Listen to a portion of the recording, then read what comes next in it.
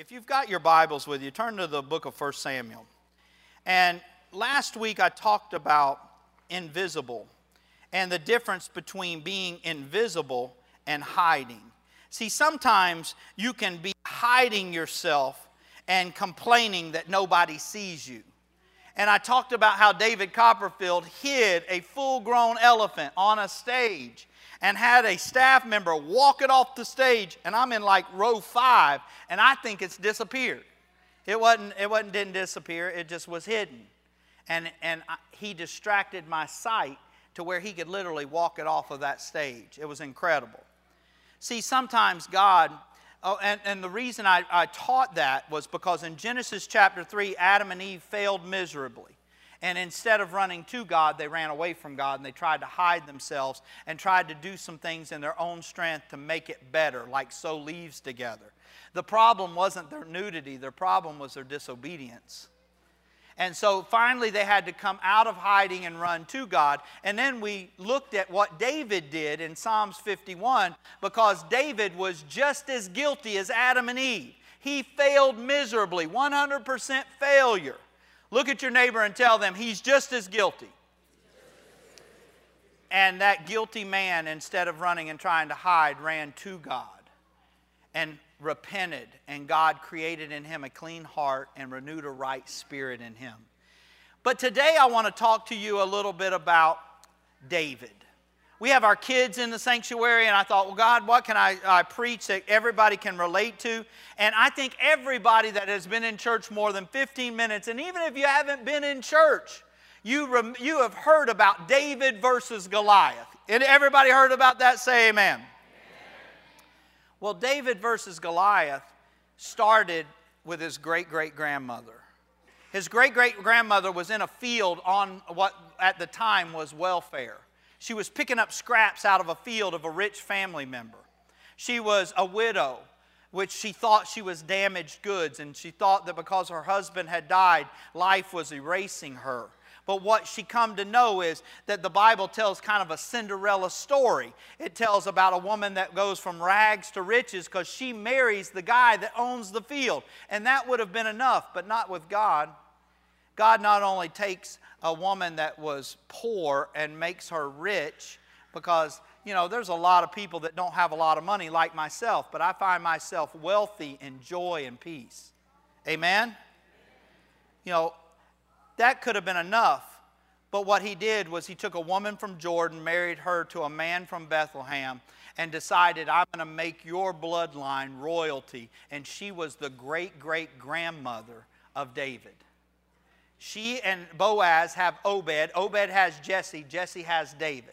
And that's the context of the story today. So let's pray, and then I'm going to get right into this thing. Father, today, anoint me to preach your word with passion and with effectiveness. I ask you for the anointing of the Holy Spirit to make your word powerful. And I give you the praise and honor in Jesus' name. And everybody said, Amen. The story starts like this, that God calls a prophet named Samuel. And he speaks to Samuel and says, I'm going to choose a new king. Saul is not going to be king any longer. I'm going to choose a new king, and I'm going to tell you where to go. Fill your oil up, your horn of oil, the one that you've set aside for anointing royalty, and I want you to take it to Bethlehem's. And not only go into Bethlehem, but I am going to tell you the very house, the house of Jesse, one of his sons is the next king. Listen to how the Bible verse reads. It said, the Lord said to Samuel, how long will you grieve over Saul, since I have rejected him from being king over Israel? Fill your horn with oil and go, and I will send you to Jesse the Bethlehemite, for I have provided for myself a king among his sons. Now, can you imagine all of a sudden you're Jesse just doing your thing in little bitty old Bethlehem, and all of a sudden there's a knock on your door. And you open it up, and you look out, and there is the prophet of all of Israel, Samuel, right there at your front step. And he tells you, God spoke to me this morning. And not only did he speak to me, but he spoke to me these words, in your house is the next king. Now, I don't know what you would have done, but if I was Jesse, I'd have closed the door. I'd have looked back at Michelle and said, Samuel's on the outside. He's famous. And he said God spoke to him, and one of our kids is going to be king. We're moving on up to the east side. I mean, that's what I'd have thought. And then I'd open the door and say, come on in. Who wouldn't want to exchange your little place in Bethlehem for the palace? Everybody over the age of 40 got all of that. Everybody under the age said, I don't know what he's talking about. Don't worry, they're remaking it. It's coming back on TV. You'll get it in about 3 weeks when it's on. You'll get it again. And so what happens is Jesse gets so excited that he calls all of his sons except one. Because here's one of the points of the message. It wasn't that Jesse was being a bad dad. Jesse was trying to look on the outside and see that his 15 to 16-year-old son that really didn't have leadership qualities developed in him yet couldn't possibly be king, because he had older sons that had proven themselves on the battlefields as officers in the army of Israel and provided leadership. He knew that they were probably the ones, so he left the youngest out in the field watching sheep. I want to ask you, what do you see when you see some of these kids? What do you see when you look at them? Because sometimes we can overlook things because it doesn't seem to come in the right package. And so sometimes we think we can identify who people are by what they do. You can never have an identity in what you do, because if you ever lose the ability to do what you do, then you've lost your identity. See, God isn't worried about, I've never impressed God by saying, I'm a pastor. You called me. He said, so? Because I look at you more as a son than I do a pastor. Because I want to validate who I am by what I do. But God is not worried about what you do as much as who you really are. So who do you see when you see young people like this? Now, I see Joe Cool. I see Dancer. I seen this kid dance. Matter of fact, I seen both of them dance. They can jam, man. They can do their thing. What do you see when you see young ladies like Ruby, young men like Isaac? What do you see when you look at them? Because sometimes you'll get enamored by identifying the outside of a person. And you judge what they're capable of by the outside. Because now, this is what David looked like. He was like 15, 16, 17 at the oldest. Come here, boys. I went and recruited some help. 2 17-year-old young men, straight from Southwest Florida. Javon and Canavis. Now, what do you see when you see these kids? See, he's been this big. I've been here 17 years. He's been this big since he's like 8. Look at these muscles, man. If you ain't careful, you would run around the corner, see these boys and go, oh no, it's about to get on. Because I know that people would say thug. No, man. You try to identify by a style, by what they're wearing. You're looking at the outward appearance. Because I've seen these young men in action. I've seen at a men's conference, these young men pull every other boy out of the seat and have prayer meeting. See what your identity. See, you can get fooled by what's on the outside. See, because these young men look like they can do business. I mean, they just look good. Like, you know, I try to be this cool and can't do it. But if you were looking for a king, would you have chosen them?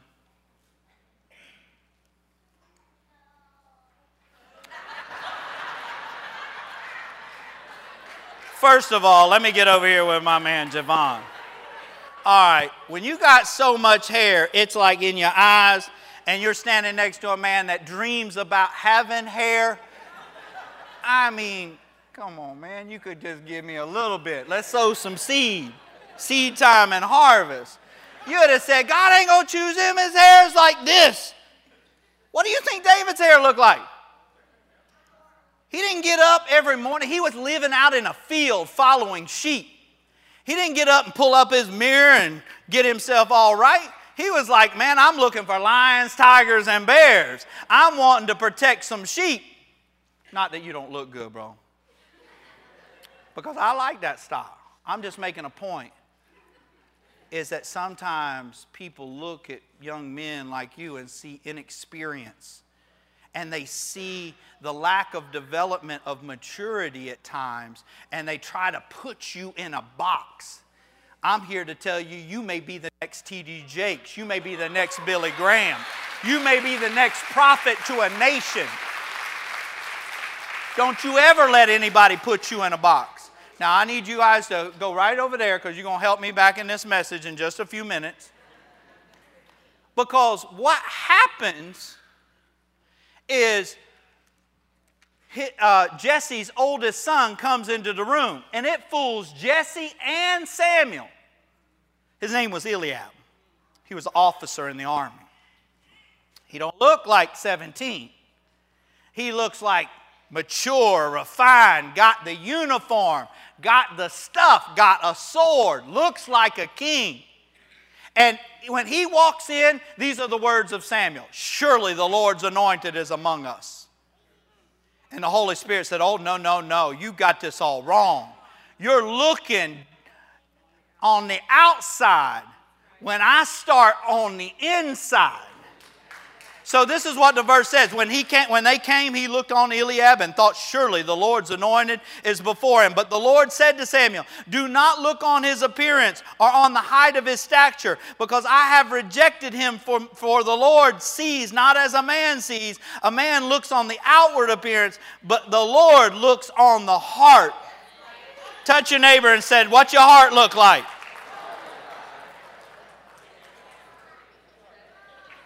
See, because not only did he start looking wrong on the outside, he forgot about how God looks on the inside. And I'm not talking about just this story. I'm not talking about what do you see when you just see the kids in our congregation, because I see greatness. That's why I go every Sunday and try to go into every classroom that the kids are in. This is what happens. First of all, I start with loving on them. I get all of my hugs and all of my kisses, and then I start talking like you are the greatest. You might be Superman. You might be Wonder Woman. You might be the most beautiful person I've ever seen in my life, because I want my words to look not on the outside but on the inside and start taking root, that they believe that God has created them to be somebody. Amen?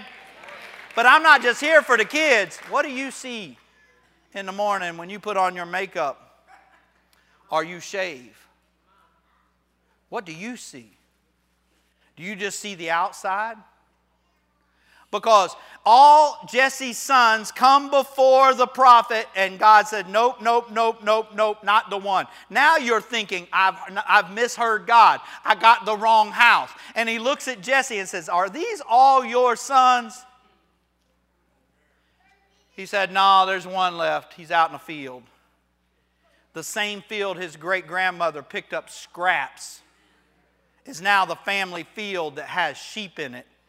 And a 15-year-old red-headed young man that they say is ruddy in complexion. What does that even mean? What is ruddy? Said he had beautiful eyes. Yeah, but you better know what you're looking at in beautiful eyes, because inside of those beautiful eyes was a man of courage, a lion's heart. Smelled like a sheep. Can you imagine running to the very field your great-grandmother picked up scraps? And I don't know who he sent. Maybe it was one of his brothers. Maybe it was a friend. Maybe it was a neighbor. Maybe it was a family member. Maybe it was one of his brothers. Run out to the field and says, Prophet Samuel's at the house. He said somebody's going to be the next king. He's looked at all of us and none of us passed the test. He wants you. And I'm sure David thought, me? Man, I ain't even got nowhere to clean up. I just been handling some sheep. He said, no, they said they ain't even going, the prophet said he wasn't even going to sit down until you got there. He's standing up in our living room waiting on you. And all of a sudden, this young man walks in. Boys, I need you back.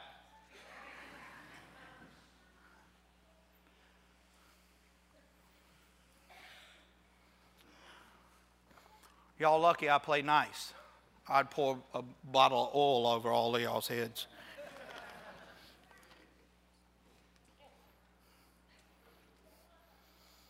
Oh, man, smell that. You smell that? See, the oil that Samuel had a smell. It smelled like a king. And he was about to put it on a young man that smelled like a sheep. His outside wasn't going to look like the inside.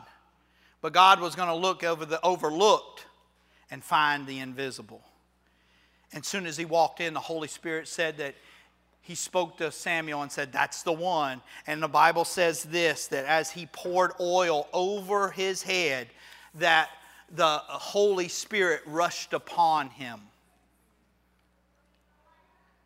Father, right now,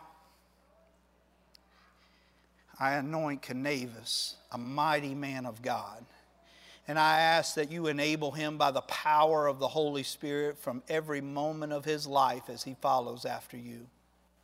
Father, as I lay my hands upon Javon and I mark him with this oil, I pray the same, that the power of the Holy Spirit rest upon him, and that every day that he follows after you, let their eyes see miracles, let their ears hear your voice, let them become the mighty men of God that you've created them to be, in Jesus' name. And everybody said, amen.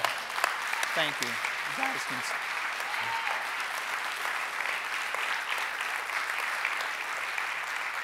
No, what God saw in a 15, 16, 17-year-old young man, what they saw was a shepherd coming into a living room. What he saw was a teenage worshiper that would not go even beyond picking the most popular songs. He would write his own songs in the middle of a field and sing to somebody that's invisible, and yet stole the heart of God as a teenager. He was a lion killer. He was a bear stalker. He was a giant killer. He was a king. And God saw the invisible. What does he see in you?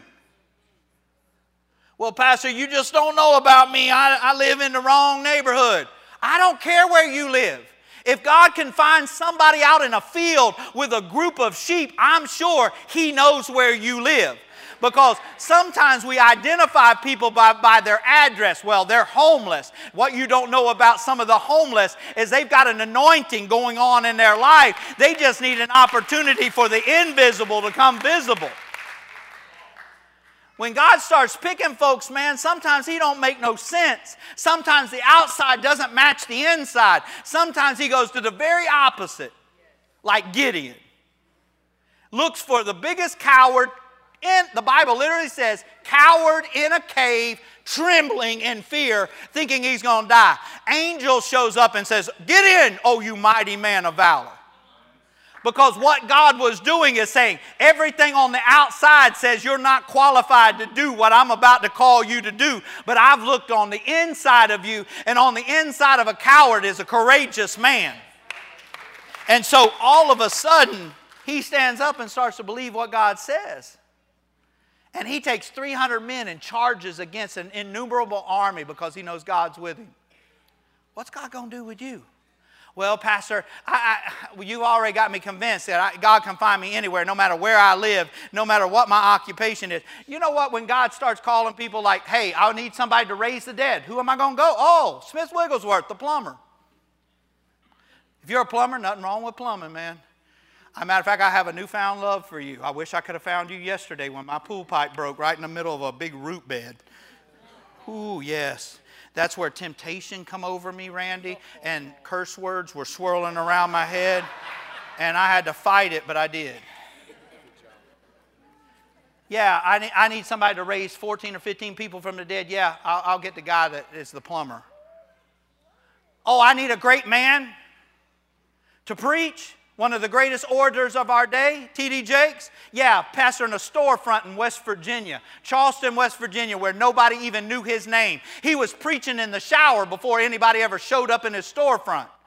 Now pastors one of the largest churches in North America, has written multiple books and produced movies. Boys, you're destined for greatness, and there's something living inside of you called God the Holy Spirit that will enable you and empower you to do anything. Don't dream little when you've got a big God living in you. I don't know whose book this is. I actually have to repent because I stole it from the thing right out there because I really wanted this because I didn't have him in second service. I had him live in first service. Pastor Vernon is 40 plus years. He's 83 years old. He had to tell his age today. 83 years old.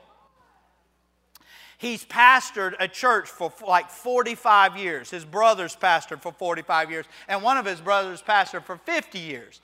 He got saved because a grandfather and grandmother got saved in India and were willing to lose everything, their land and all, to become a Christian.